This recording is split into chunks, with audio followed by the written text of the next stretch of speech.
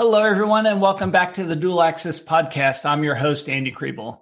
I'm the global head coach of the Data School, and I created this podcast to help introduce you to interesting people in the world of data. Today, I'm talking with someone who's helped more than 2.2 million people learn about data science. I can't imagine there's anybody else in the world that's helped more. Kirill Eremenko is the founder of Super Data Science, an online learning platform to help anyone get started in a career in data science and AI. Thanks for joining me, Kirill. Hey, Andy. It's good to see you again. It's been a while. It has been a while. Yeah, I think the first time we saw each other in person was at DSGO, which was, back in 2016? 2017, yeah. In San Diego. So it's great. It's great to talk to you again. I hope you've been doing well. And you look quite different without a beard. Thanks. Yeah. That's great. I've decided to change up my style a little bit, and it's refreshing. Yeah, you probably feel lighter as well. Yeah, and cooler. Thanks. Yeah. Thanks. So, let's just hop right into it. I've got a lot of really, hopefully thought-provoking questions for you. I'm really interested in learning more about how you got into data science, super data science itself, how people can learn, all the different things and the ways that you've helped people. And then maybe we'll talk about what's next, because I don't know what I'm sure you're up to something. So let's chat about that as well. When I was researching you, I looked at your background on LinkedIn, and I was expecting to see lots of things, computer science, math, something like that. But I don't see a traditional kind of data science educational background. So how did you get started in data science? It's interesting that because like you came onto the Super Data Science podcast when I was a host like two or three times. And so now the tables have turned. I used to research your background and how you moved to America and how you moved back how then you moved to the UK and so on. Yeah. So lots of your interesting background. So in short, you're right. I never studied computer science as a degree. I do have a bachelor's degree in applied physics and mathematics. So I got quite deep into nanotechnology, laser physics back in the time and really loved it. But then I realized there's not much future for me in academia because you have to go like narrow focus. When you're doing a PhD, you have to narrow. I like breadth. Is it much more like research oriented then once you get to the kind of next level? And maybe become a professor or something like that. Yeah, exactly. And you have to pick. I had to pick nanotechnology or laser physics or whatever I was going to pick. But I liked all of it. Yeah. So then I moved to Australia and did a master's in accounting and finance. So got that business aspect. Even though it's not directly related to data science, the way that we think of it as machine learning, it was a really good foundation in terms of business knowledge and domain knowledge that would later serve its role. And through luck and chance, I got a internship and then later a job at Deloitte, where I happened to end up in the data science division. And that's how I learned, to put all my background together to make a data science. And they really helped coach me. Deloitte Australia really helped coach me to get the basics of, SQL, Tableau, Excel, all those other tools, even SSIS services, how to do ETL extraction from load, because consulting services have very rigorous pipelines and so on. That's how I got into it and loved it. And I did another year after Deloitte. I did 2 years at Deloitte and another year at a pension fund in Australia, where I realized I was building up a data science division from scratch. It was just me and another person. And then I realized that I want to teach this, and that's how I got into Udemy and teaching super data science and so on. So that's in a quick recap. Yeah. Does it ever kind of blow your mind how many people you've helped? It does. But for the record, I want to clearly for everybody say out there that I try never to claim the 2.2 million, because of course a huge part of that is Udemy's marketing, but also the statistics are quite sad. So many people sign up, 2.2 million, but only about 10% of people ever start a course. So technically, if 200,000 people have heard my voice in a course kind of a scenario, let alone a podcast, it's a lot already. I'm very grateful for that, and that's like I think even if you're in your life, you can help one person, you're already a success. Yeah. Our 37th cohort at the data school started this week, and we have eight per cohort. Still doing that so many years later. Yeah. And I think we're close to 20 now in Australia, and we've got 2 in New York, 4 in Hamburg. Wow. So it's congrats. Yeah, so we're seeing a lot of that same kind of growth, except we don't have a 10% drop off. So no, that's really fantastic. I like it's in person, and I love how you do the placements. You're still doing those, like placements in company? Yeah, 4 6-month placements after they go through the training program. That's awesome. And I mean, the jobs people are getting coming out now are just incredible. That's so cool. And what's really neat is we're now seeing, because people have left several years ago, they've now been in their companies for several years, and they're now hiring managers. Yeah. And this is one of the things we sort of thought about when we first set up the data school was, wouldn't it be great if we train these people, they do their placements, they go become managers in their roles, and guess where they're going to look when they need people to hire? Back to you. Yeah. Exactly. Right back to us. And it's really, really fun to see that. And we had Christmas drinks the other night, and it was great seeing a lot of the alumni again. And we were building this big alumni network. The challenge we have now is that there's so many people that we're trying to figure out ways to bring the alumni closer to the people that are in training now. And it's just tough because, if you were in DS3 and now you're meeting people from DS37, it just kind of is like, oh, how am I supposed to get to know all these people? So that's our current challenge right now. Yeah. I can imagine. Yeah. That's really cool that you're still doing that. It's really exciting. Because I interviewed one of your students at the time on the podcast. I forget her name, unfortunately, but and she was saying such great things, and so she was so excited about her placement. I think she was like into her 2nd or 3rd month. It was really cool to hear. I'm trying to remember who that is. That's going to drive me crazy now because I can't. I can look it up later. We'll think of it right at the very end, I bet. Yeah, probably. Great. Yeah. How did you start? So you started Super Data Science right away after when you had this thought that you wanted to start teaching people. Is that when you set up Super Data Science? No, actually, not really. Like it was a funny story. Like I was learning. I needed to learn JavaScript, and so I went on Udemy, and I was learning online myself. And then through that, like through the instructor's motivation, I realized he actually gave the hint that you can also teach online. So I tried, and at first, actually, I was teaching courses on foreign exchange trading because that was my hobby back in the day, a long time ago. Okay. And I thought, hey, like I'll teach how to program in that space and so on. So I released a few courses in that. And then Udemy actually contacted me and said, hey, do you know anything else? Like your teaching style is quite good. I guess that's what they were thinking. And I like to tell myself that. And I said, hey, yeah, data science, that's what I do for my day job. And they're like, oh, yeah, you should try that. So I started teaching.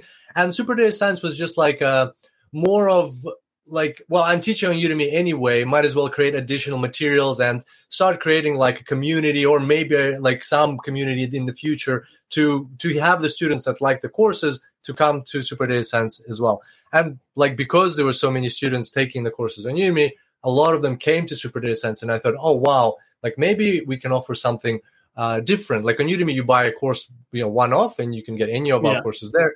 But on Super Data Science, you can like pay a subscription, get access to all the courses, and take the ones you want in whatever order and however you like. And we had I started the podcast, which I was very like passionate about, and I'm excited that you're starting a podcast now. That is so cool. It's long. It's really fun. It's a great learning experience. Yeah, I can imagine. Yeah. So that's how Super Data Science started. I think it was 2015 or 17. So it's been a while since it's been running. How do you differentiate yourself from all the other courses in Udemy, though? Let's just focus on Udemy for now, because there's so many courses. Like, let's just say Tableau. I don't even know how many there are. There's tons of courses. So how do they decide? How would you recommend somebody decide which instructor is the right one for them? Oh, that's a good question. There are indeed lots of courses, and there's been a big inflow of instructors in the past few years. As online education has grown, as data science and data analytics have grown, I think people should learn from those who inspire them and those who they find engaging and exciting. It's not always for everybody going to be the same person. Like, I completely appreciate that there are other instructors that are a better match for some students than me. I can say about my style that I often am not an expert in something that I'm teaching. I'm teaching something because I know some foundations, and then I'm very curious about this thing. And so I go in and I dig and I go under every stone. So creating a course for me takes a long time, but I don't feel internally satisfied if I don't know something, why it's happening a certain way or why you need to be doing this way.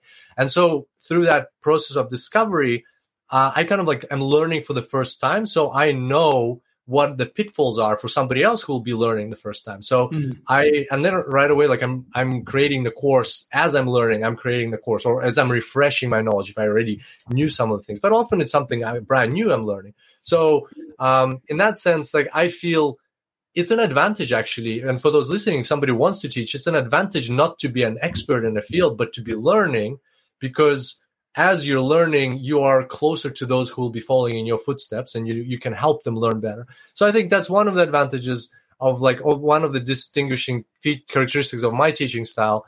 And the other one I would say is I like to make my courses engaging. I've seen too many courses where or being in lectures where it's really boring, or the data sets are overused data sets, the Virginica Setosa, those kind of things, or the Titanic data set. They're nice data sets, but you can't just keep using them.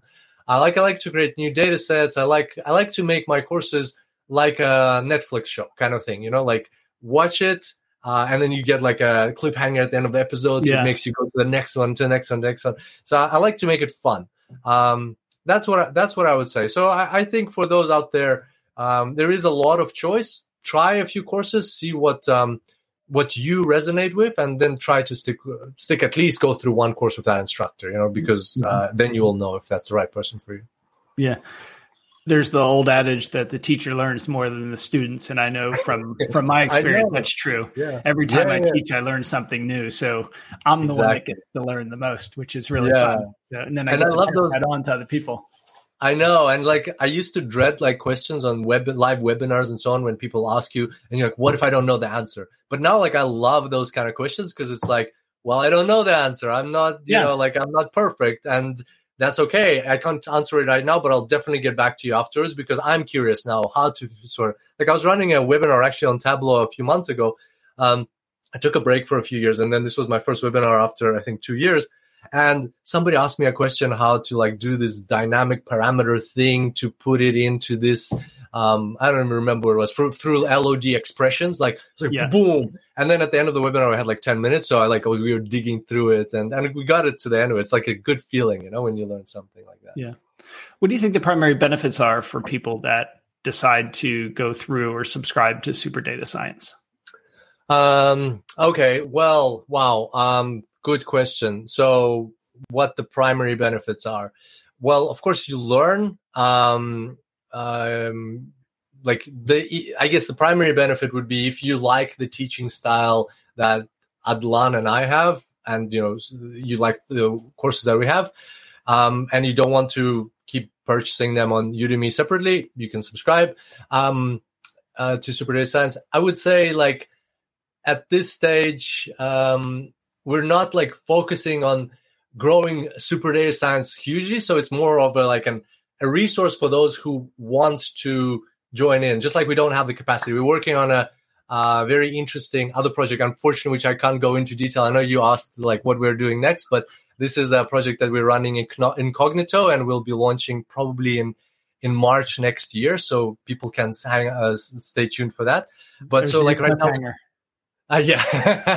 so right now we don't unfortunately have all the time to, go out there and aggressively market Super Data Science. So I would just advise, if somebody wants to learn one thing from us, then please take a course on Udemy. If you want to subscribe on Super Data Science, if you feel you want to learn from a few courses, please feel free to do that.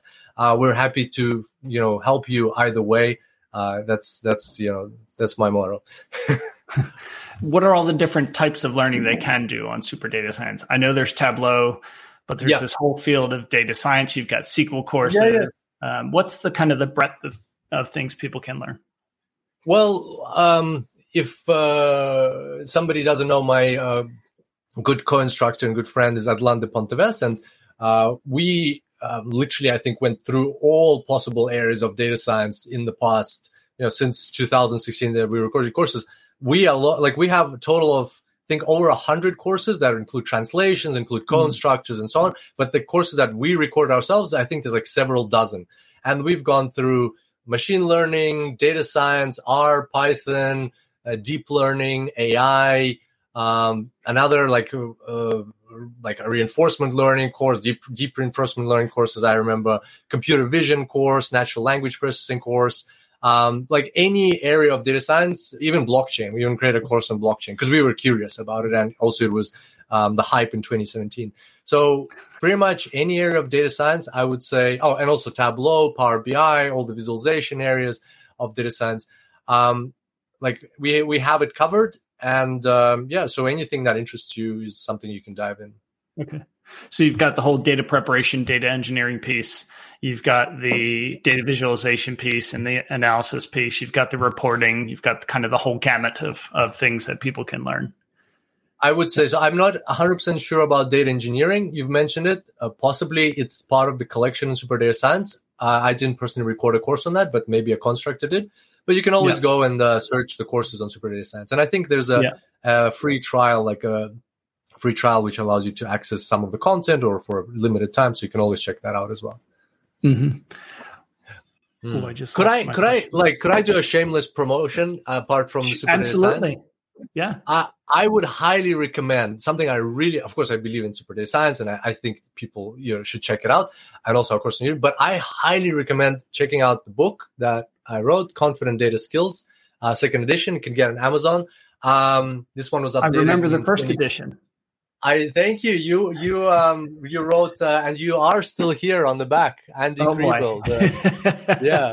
Here you wrote a testimonial. Yeah. So I just really believe in the book. I put a lot of effort in, and I think, my goal with the book was to write a book that people can read on the train. Look at all the data science books. You have to sit in front of a computer and be coding in Python or in R, or like be referencing materials or doing visualization. This book is just like a book for everybody about data science. And like, I'm really passionate about it. I think it's been translated into 3 languages now, which is very exciting. Oh, cool. I can't claim that I've sold millions of copies or anything. I think I've sold a few thousand copies, but anybody who can get their hands on, I think it's an exciting read because I put in a lot of like case studies, just really fun, like a winemaker case study, or that time when the police called me about my motorbike and like how that relates to Bayesian statistics and all that breathalyzer tests and all that.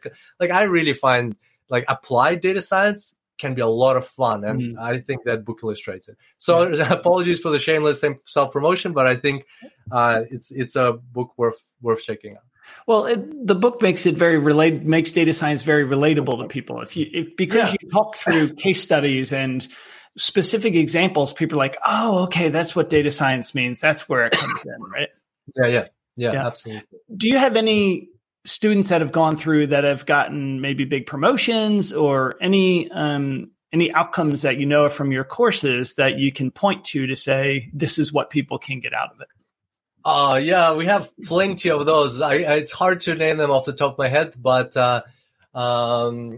even on the podcast, I would often interview people who would have gone through similar situations. I can give you one example. Nick Cepeda. He was in, I remember meeting him at SuperData at the and he used to work in the military. He had some rudimentary skills in SQL, and then through as I understand and as I remember from the conversation with him, through the courses that he was learning with us, through the podcast, he was able to get eventually a job at Disney as I think a data analyst, and then get promoted there, and then he went off and started his own startup. So that's just one example, and I've heard lots of stories. I just can't name the people off the top of my head, but I recommend people checking out the Super Data Science podcast. And I was listening because right now there's a different host. There's John Crone. So I passed that podcast on to him almost 2 years ago. And I was like listening to an episode myself, just driving today. And again, there was a guest. I forgot the name.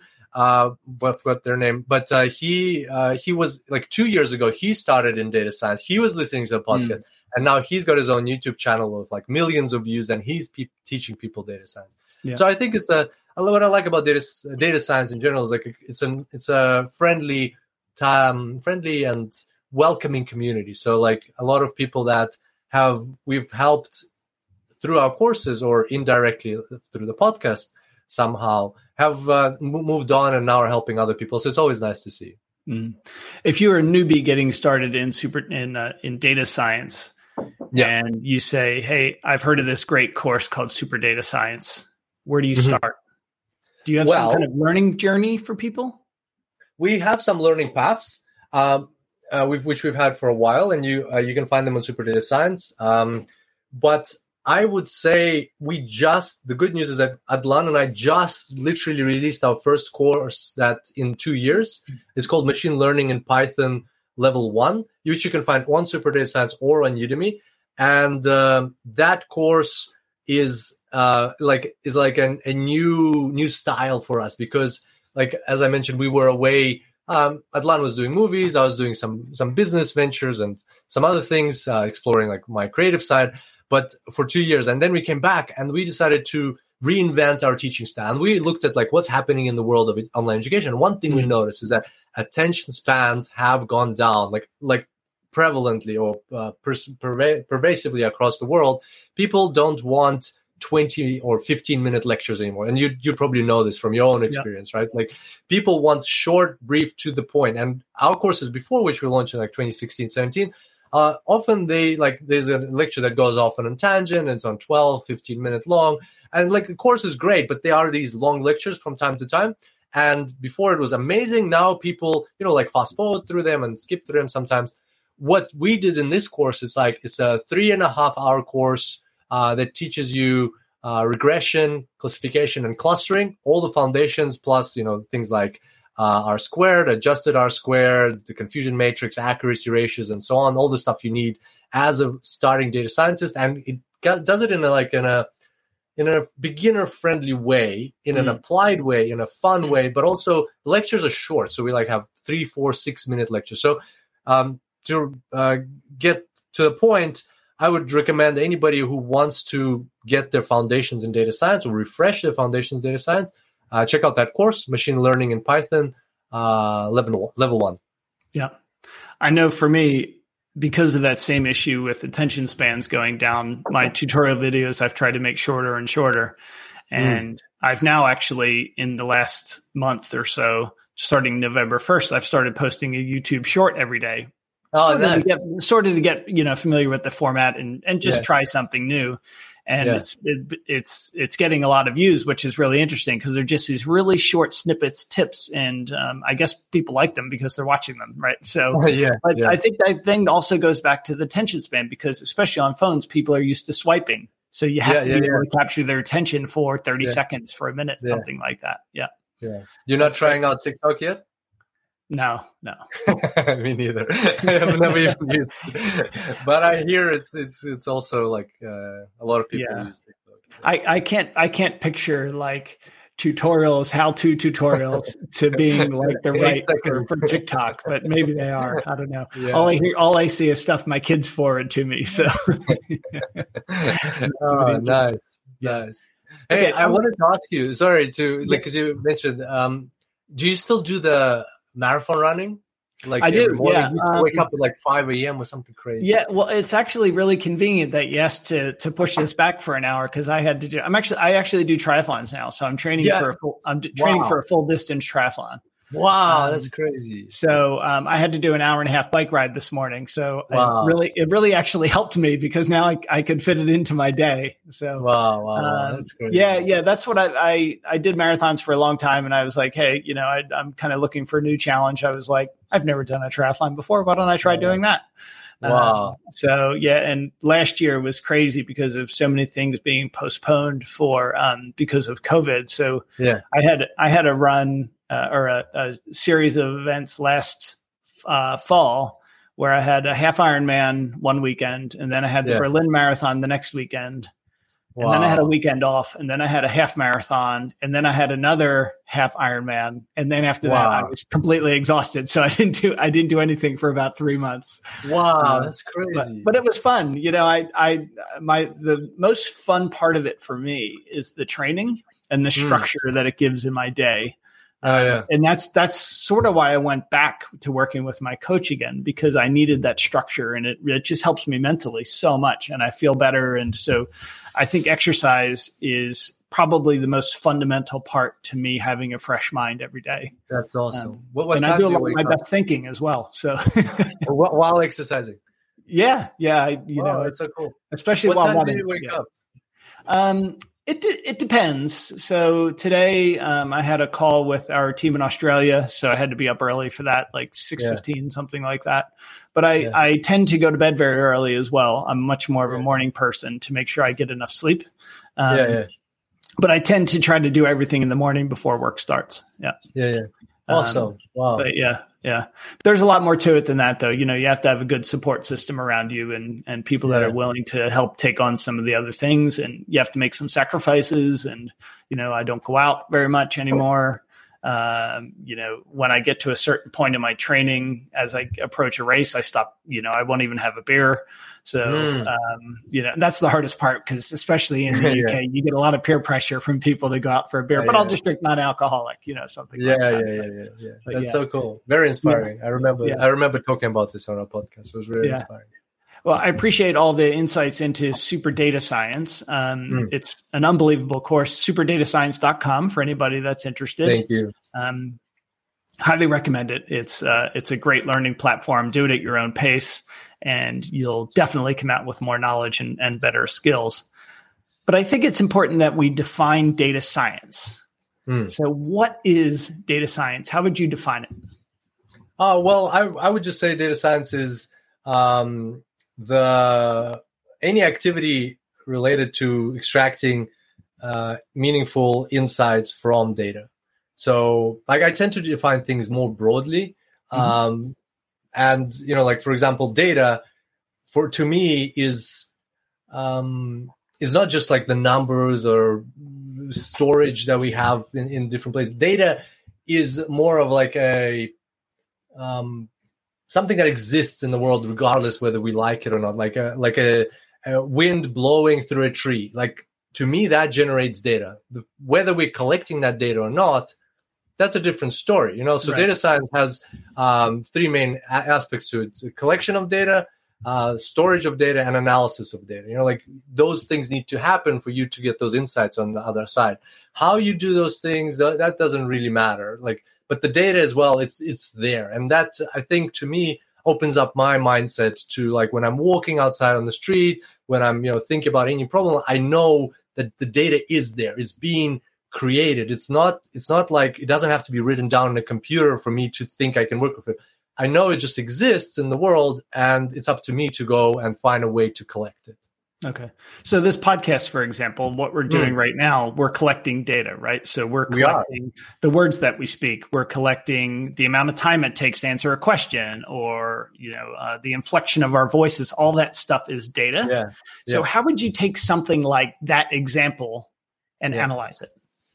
Well, it depends on the outcomes you want. So in data science, there's a very rigorous, which I think every data scientist should define the process they will follow in data science, or data analyst, because data science for me encapsulates analytics, business intelligence, machine learning, all those things. So there has to be a process. And for me, that process is a 5-step process. First, and the very first step is you have to define the problem. Then you have to, we'll get to the steps later. So first thing is you have to define the problem, because if you, we have this video, we have the voices, we have the inflections, we have the timestamps and so on. But if you just go and start analyzing right away and you don't have a goal in mind, you'll spend a lot of time, you might get a lot of outcomes, but are they actionable, are they useful insights? So you need to ask yourself, what is the question? Maybe your question would be what's the ratio of who speaks more? Is it Kirill? Is it Andy? What's the ratio between the talks? Then, then you need to understand how to differentiate between the two different voices. And, like that might be not a super complex algorithm because you don't need to transcribe the words and get the meaning out of the words. You just need to, get a model for what Kirill's voice sounds like, what Andy's voice sounds like, what silence sounds like, or pauses, or what it sounds like when we're talking at the same time. And then you need to just break down your video based on that. So you'd write some kind of your own Python script, or you might get a library to help you out with that. So that would be kind of like a signal processing library, or like a sound processing library. I'm not an expert on those, but I'm sure they exist out there. There's lots of libraries that exist out there. So like the very first step would always be to understand what your question is, and then proceed with that. Okay. So you now have let's say our question again, back to what you said, is who's speaking more? How is that impacting the quality of the podcast? Or quality is a very subjective thing. So let's say that the question is, who's speaking more? Do you then go into things like machine learning and AI? Like, how do those things, those are terms I hear all the time with data science, like machine learning, AI. Like, what are those, and how do those come in to help us solve that problem? Okay. Well, before we go to that, let me just quickly, if that's okay, I'll quickly outline the 5 steps. So once you know the problem, you would collect and clean the data. For instance, in this case, it's quite simple. You just have this one source, but sometimes in data science, you have many sources of data, and a lot of them are like not clean or need treatment. So you would collect your data, make sure it's all clean. And that's about 70% of the work of a data scientist. Yeah. Then you would analyze and create models, which we'll talk about just now. You would then visualize your data, which is Andy is an expert at, with his Tableau teachings. And like, I take my hats off to you, how much you've taught Tableau, how, the Makeover Monday. Are you still running the Makeover Mondays? Yeah. I started up again. I paused it for about a year, and it's back now. Wow. Like the amount of Makeover Mondays you've done is crazy to me. Like every week, like you're a legend really in my books. So visualization, step 4, and then step 5 is presentation. I outline that step as well, because a lot of data scientists focus on the analysis, the visualization, but they don't really know how to communicate to non-data science people, and that's a very powerful, useful, valuable skill. But back to your question, AI, machine learning, data science, what is all of that? So I would look at it like the best way to look at it is there's let's start at the smallest part. Let's start at the biggest part. So, the smallest part. Deep learning, that's like the most narrow, of all of these terms. That's like where you create neural networks. It's, you do back propagation, you do like, RNNs, ANNs, CNNs, whatever it is, to analyze your data. It's like a lot of these black box algorithms, as we call them. Then if you go out a bit more, then you have machine learning, which encapsulates deep learning. And machine learning, one area was deep learning, but then there's, things like logistic regression, Bayesian inference, classification, clustering, association, rule learning, reinforcement learning. There's a lot of types of machine learning which you can apply, which usual linear, what's it called? Simple linear, multiple linear regressions as well. So it's basically when machines look at data and find patterns and learn from that, and then be able to apply that to further patterns. And then if you go further out, then there's AI, which encapsulates machine learning. And to me, AI, as people will see in the book, the way I decided to define AI for myself is basically any kind of intelligence that has been man-made. So intelligence is the capacity to make decisions, like a fish can make decisions when to eat, when to sleep, or when to swim. A tree can make decisions which way its roots grow and, find water.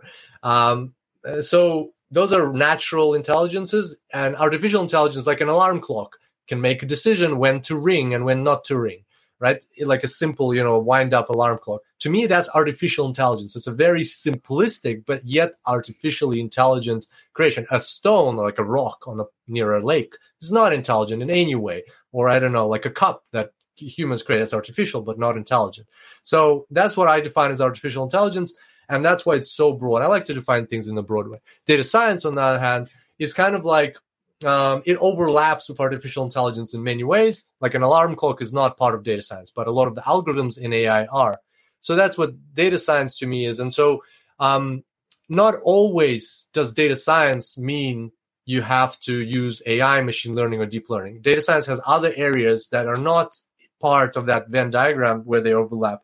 So, business intelligence or visualization, those are all like simple kind of like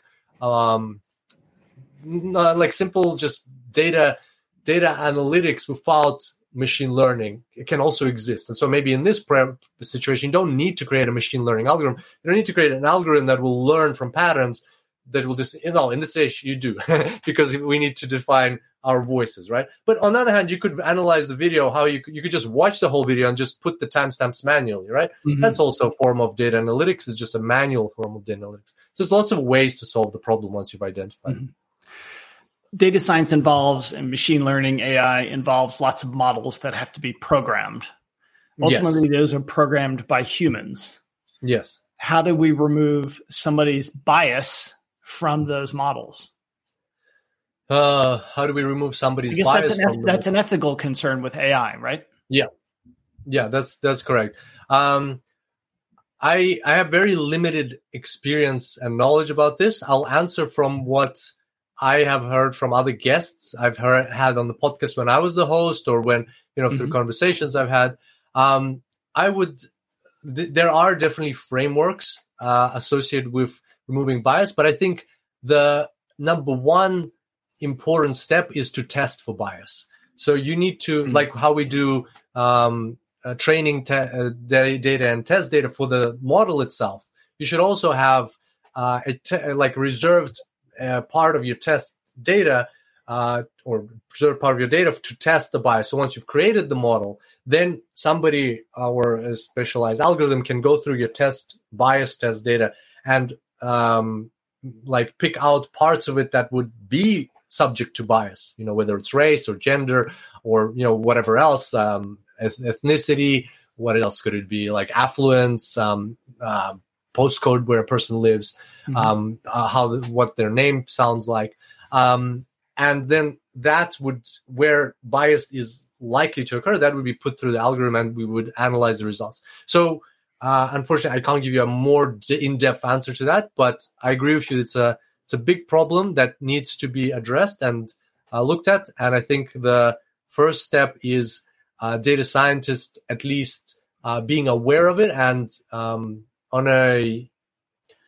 just like in an ordinary fashion processing their models or checking their models for bias. And then how you address that, I guess that's more a case-by-case basis. Yeah. Okay. That makes complete sense, that you need to kind of reserve some of your data to test for the bias. I had never heard it explained that way. So that makes a lot more sense to me now. So thank you for clearing that up. My pleasure. We're hearing lots of companies now that are saying, oh, we need to do data science, right? Because it's like a buzzword kind of thing. Yeah. In your experience, are companies, do they truly need data science, or are they just saying it because everybody else is? Good question.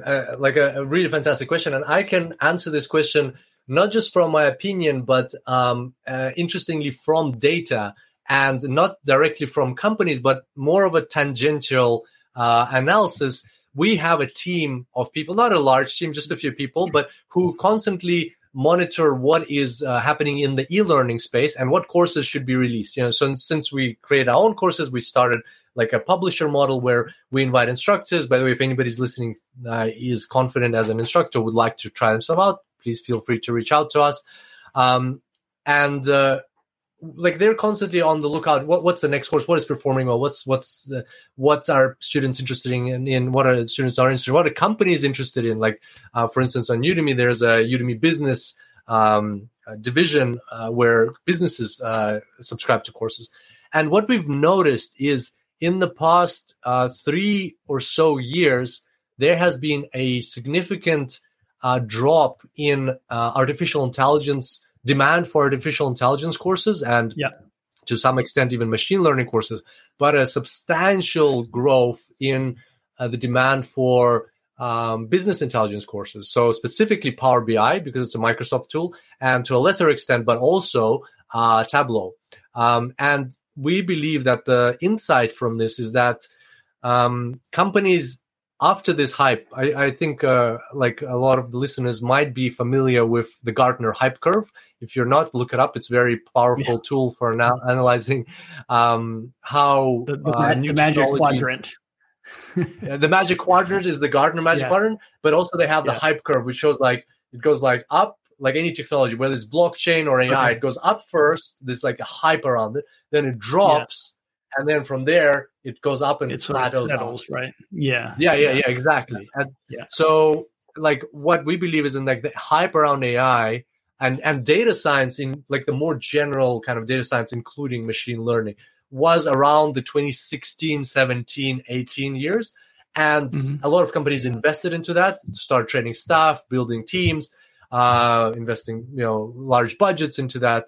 And then like they lost faith in it when they didn't see the results, because AI is not guaranteed results. Like you can get results, but you have to be very clear on what results you want. You have to have a very succinct approach. You have to have the right technologies, the right people. It's a big undertaking, and it's a costly undertaking as well. So, but business intelligence, on the other hand, has been tried and tested for many years. It's been around for a long time. The tools have just gotten better. And so we believe that the companies now, like big business and medium business, are realizing that, hey, like the return on investment on AI can be huge, but it's very risky. It's not guaranteed. Whereas business intelligence, the return on investment is lower, but it's pretty much guaranteed. You build a team, you get BI, you get better decisions, your management can make better decisions. Let's invest into that. And that's why they're training up more staff and so on. So I guess my advice for anybody who is looking to build a career in data science would be, yes, machine learning. Yes, that's all exciting and interesting, and learn that if you want and if you're excited about it. But also add to your toolkit. Don't forget to add something like business intelligence related, whether it's Power BI, because Microsoft is prevalent in lots of companies, and that's the tool they choose, and it's a pretty good tool. Or it's Tableau, and Andy can teach you all about Tableau. It's a great tool, and it's not hard to learn, right? Like you can learn Tableau and Power BI if you really wanted to in a weekend. You could get to like a very foundational level. Like in a month, you could be quite good at it, and then learn data science, the rest of data science, because at least this will give you those skills that are in demand right now, and will give you confidence in case you come across a situation where you need those skills to get a job, for instance. Okay. Sorry, the postman just dropped something through the door. I thought on the bark. That's all right. I tried to put you on mute. It sounds like everything comes back to that first of those 5 steps that you talked about, though, right? It's what problem are you trying to solve? And if you don't know the answer to that question, you shouldn't invest in it. Whether it's whether it's investing in data science and why do you need data science, or it's this is a project I need you to work on. If you don't know the question you're trying to answer with that project, don't do it. Right? Yeah, that's a good point. Yeah, work to refine the scope and all those sorts of things. Great. So, what is the single most important part of data science? Single most important part of data science. That's a good question. Single most important. Well, there's many answers to that. Like, if we look at it from the perspective we just discussed, and asking the right question. If you ask the wrong question, everything you do afterwards makes no sense. If we look at from the perspective of how much time things take, well, the second step, getting and preparing your data, takes about on average 70% of the time for a data scientist to complete out of the whole project. So that's super important. But then if we look at the last step, which is presenting your insights, if you've done a great job and you've done all these things amazingly, but you can't communicate your insights, or you communicate them inefficiently, ineffectively, or let alone erroneously, then what's the point of all that work? You're actually going to do yourself a disservice, and the business decision maker is going to make the wrong decision, even having the right analytics behind it. So I really don't know how to answer that question. I think there are a lot of importance. Sorry, all of the above. Yeah, all of the above. So the single most important is everything. Everything. Yeah. Yes. Great. So you have a huge following on LinkedIn, over 40,000. I saw that you can't even take connection requests anymore because you've hit some kind of limit. How has LinkedIn helped you and your business? That's a good question. I think, well, to say like 40,000 followers or 30,000 followers a few years ago was a huge following. Now there's, lots of people have 100,000, 120, especially like in the data science space. And I'm very excited for them. So, I would call my following right now quite moderate, and I don't believe I'm doing a good enough job, providing resources for my following. So I could be doing better in that. I'm just not a very like social media kind of person in general, but it was very formational for the business. It helped spread the word out there and also connect with students. But I think the more important question for people listening to this podcast is like, what impact did it have on my career when I was a data scientist? And I can absolutely clearly and confidently say that it had a massive impact, because I remember I was at Deloitte, and this one guy, a manager, also his name was Andy, and he came up to me, he's like, Kirill, do you have LinkedIn? I'm like, no, well, I don't know if I need it. I'm not a very social person. He's like, no, you should get it. And I looked into it. I created a profile, and I was like, oh, okay. It shows your connections up to 500, and after 500, it's like just 500 plus. I'm like, back in the day, that's how it was. And I'm like, okay, I should get to 500. So I started messaging everybody at Deloitte, getting my profile up, put in like what I knew, like what it was SQL and Tableau and so on, like all these things, asking people to, vet that I had those skills. And then what I did was I started, because I already knew I wanted a new job. So at some point I realized I want a new job. I was like, how do I get a new job? Probably try through LinkedIn. So I started not even creating my own content. I was just like reading an article about something, data science, and then posting it on LinkedIn, a link to it, and saying, here's my opinion about this piece. Here's my opinion. I'm like doing that. I even automated that. That was happening like three times a week. And before you know it, all these people started like listening, following, and so on. And then recruiters started reaching out to me. I really believe that this was the case in 2017, 18. I still believe it's the case that data science is a very interesting space because it's so new. More and more companies need data scientists or business intelligence analysts. But at the same time, a lot more people are also learning it. So there's a lot of opportunities, a lot of candidates. But how do you pick out the right ones? How do you pick out the good ones? That recruiters are like going mad. Like, how do I fill all these jobs, but I can't find the right candidates? Like, people are, maybe not the right fit or maybe not serious enough about it. Where are the good data scientists? So if you make yourself known, even just a simple process like that, just posting articles you read about data science and commenting on them, like what happened to me, like recruiters started reaching out to me. And before I knew, like within a few months, I had 3 interviews, 2 with two of the big banks in Australia, and 1 with the pension fund. And like they were like just couldn't wait to get me on board. And that was like with just over 2 years of experience. So I think LinkedIn is a very powerful tool for building your career and getting the right connections and opening doors. Yeah. I haven't had a job offer on LinkedIn in like 5 years. I'm really disappointed by that. But because my title says like head coach and nobody really knows what that means. Probably going to be some sports team or something that reaches out. So I've been thinking about an idea that I'd like to get your opinion on. Sure. So the data school can only reach so many people. Yeah. And I recently took a course, or over the summer, I took a course by Ali Abdaal. I'm not sure if you know who he is on YouTube, but he has a 5-week YouTube learning course. Basically, how to use YouTube better and all these. Wow, I need to check that out. That's really cool. It's fantastic. I have a code you can use. I think. Oh, please, I'll just follow up on that. But it has had a structure that worked really well for me. Didn't work as well for other students, but you have lectures through the week. So there'd be at least 1 a day, sometimes 2.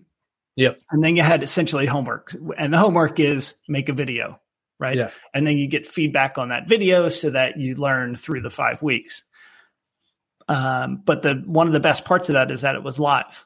And I've thought about, there's a lot of people that can't leverage what I teach people in the data school. And I was thinking, should I start something like that? Should I start part-time, doing a 5-week course that, I do a lecture for an hour or something like that every day. And then at the end of 5 weeks, people have gone through the course and they've, they do homework along the way, whether that's Makeover Monday or, I can make exercises up. Do you think something like that would fill, is there a gap that would fill? Very interesting. I know it would compete with you, but the difference is it'd be live, Like I love competition. I think it's always healthy. It's always it just grows the space. Like it's not we're not sharing like it's not like a small pie that we have to share. We're just growing the pie together, and more people people are becoming aware of it. I don't really have any like very very limited experience with live stuff. Like apart from webinars, I don't think I've done anything like what you described. Yeah. But I like the idea, and I think there definitely is a segment like that. That example itself shows that there is a segment of people who, kind of like miss this there's some magic, some beauty to being live, even if it's not in person, but it's at least it's not a pre-recorded course. It's somewhere in the middle. I think that's something worth trying. Yeah. Yeah. Because I'm thinking about like office hours. There could be office hours, but the cohort size would only be about like 10 people, because once you get beyond that, you can't really have good personal interactions with people. Absolutely. So something I might explore over the Christmas break and see, I think it entails a lot more than I think it does in my head, but it's an idea I'm thinking about, because I just want to share what I know with more people. And help more people get better careers than they have right now, or that they're unsatisfied with right now. And we can only help so many people, and there's a lot of people that aren't even eligible to join the data school. So, Anyway, thank you. Can I recommend your book? My book, absolutely. So, because I experimented in the past 2 years with business quite a lot, and a really cool book for ideas like that is called The Lean Startup. And it helps you kind of like not to fall in love with your product, but to fall in love with your customers. Like it helps you like develop that idea further, but through an iterative process. Like you develop, rather than sitting down and developing it for 2 months and then launching, you develop it for 2 weeks, you ship it out, the very raw version, you get some feedback from the first users. They tell you, oh, we like this, we don't like that. And then you adjust it. And so you kind of like, building on a fly. It basically describes how to use agile methodology in business, and I found it very useful in terms of like cost saving, time saving, frustration saving, and really taking care of the customers rather than just focusing on being fixated by an idea. Oh, sorry, I can't hear you. You said it's called The Lean Startup? The Lean Startup, yeah. Okay. I forgot. So I'll put a link to that in the show notes, and also I'll put a link into your book as well, so that people can get that intro to data science.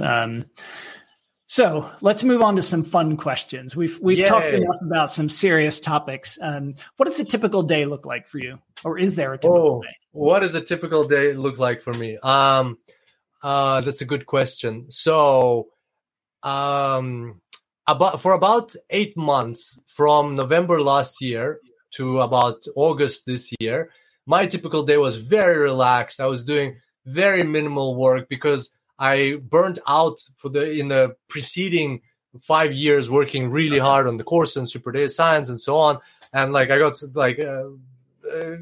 like learning about business, failing in many ways. And I was like, I need to take a break for my health. Yeah. So like I was waking up late.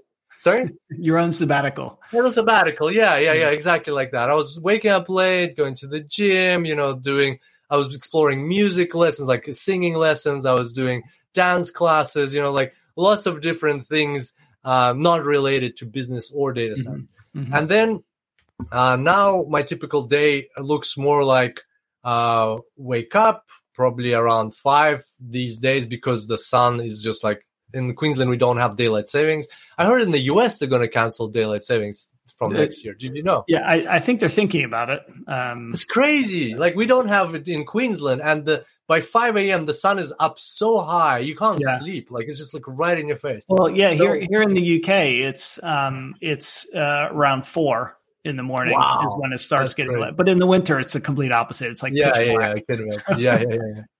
Yeah. So wake up and then, like I usually try to have breakfast at work. So I go to the office as soon as I can, work on this secret project we're doing for Dlan that's launching on 1st of March.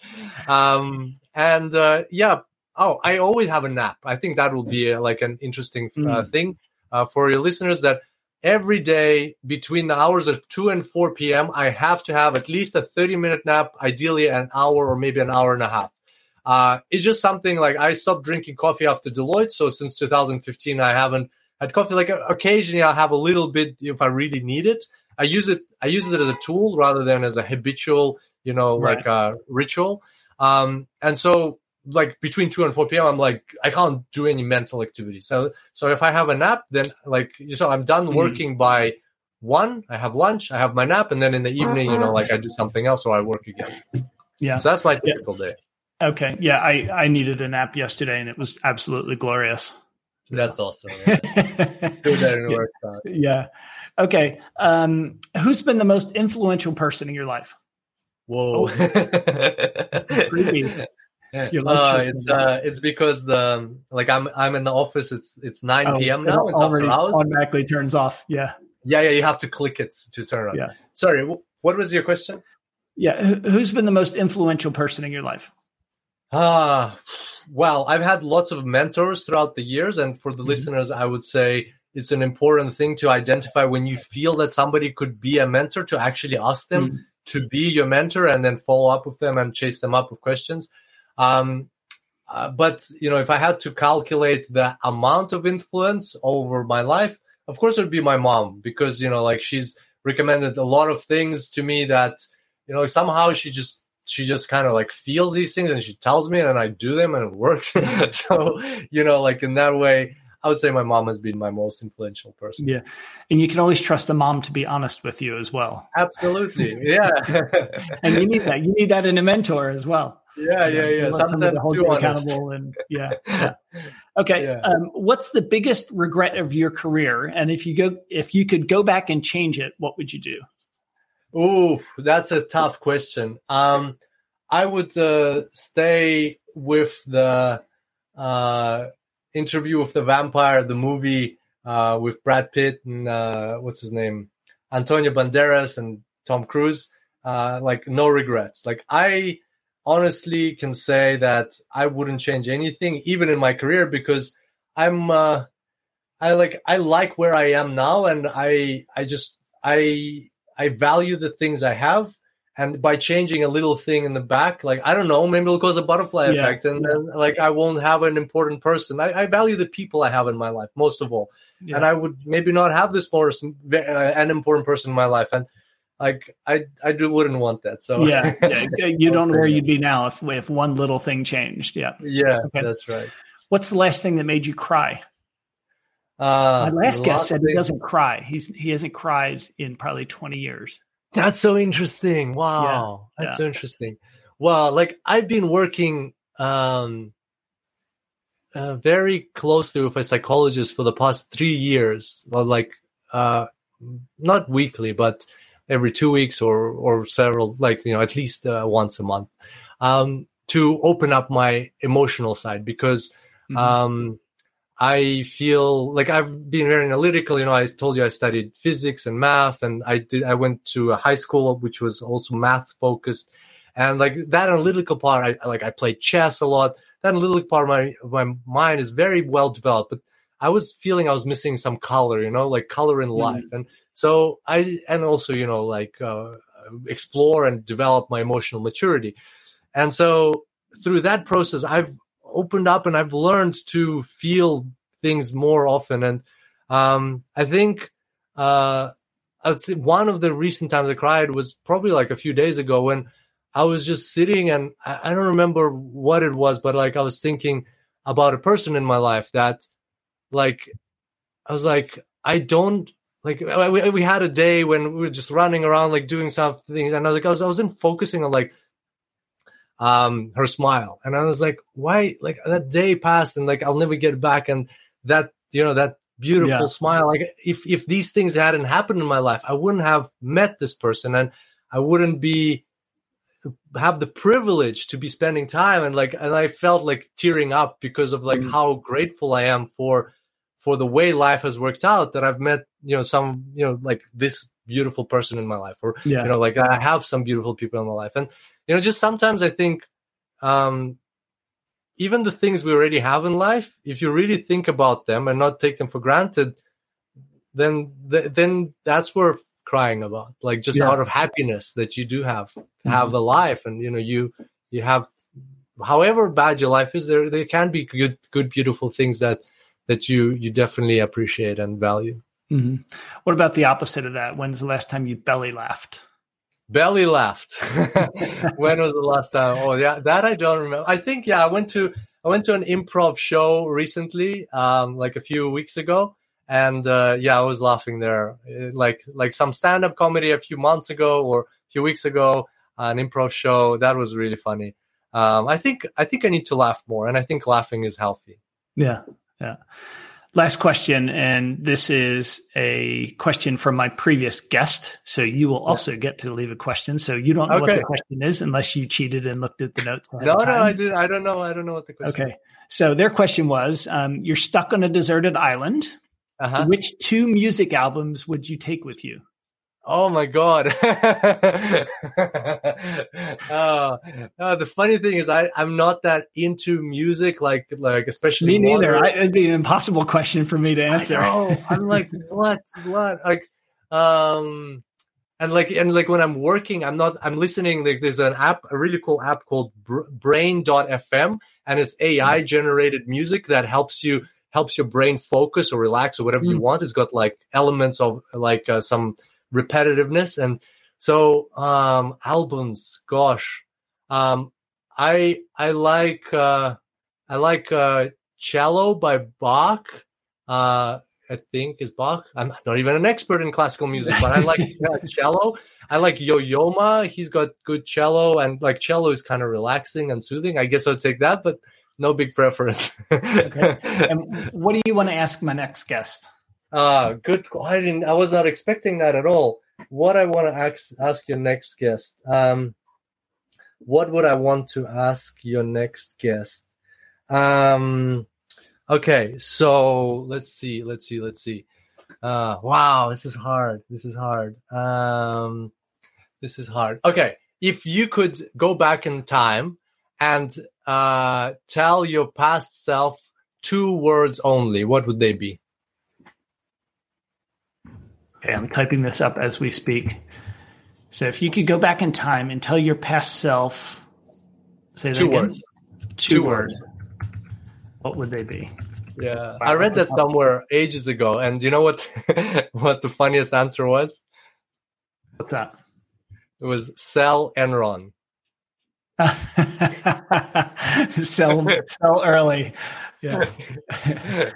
Great. Well, Kirill, thank you very much for being on today. I really love how many lives Super Data Science has impacted, and thanks for taking the time to chat. It's great to see you again.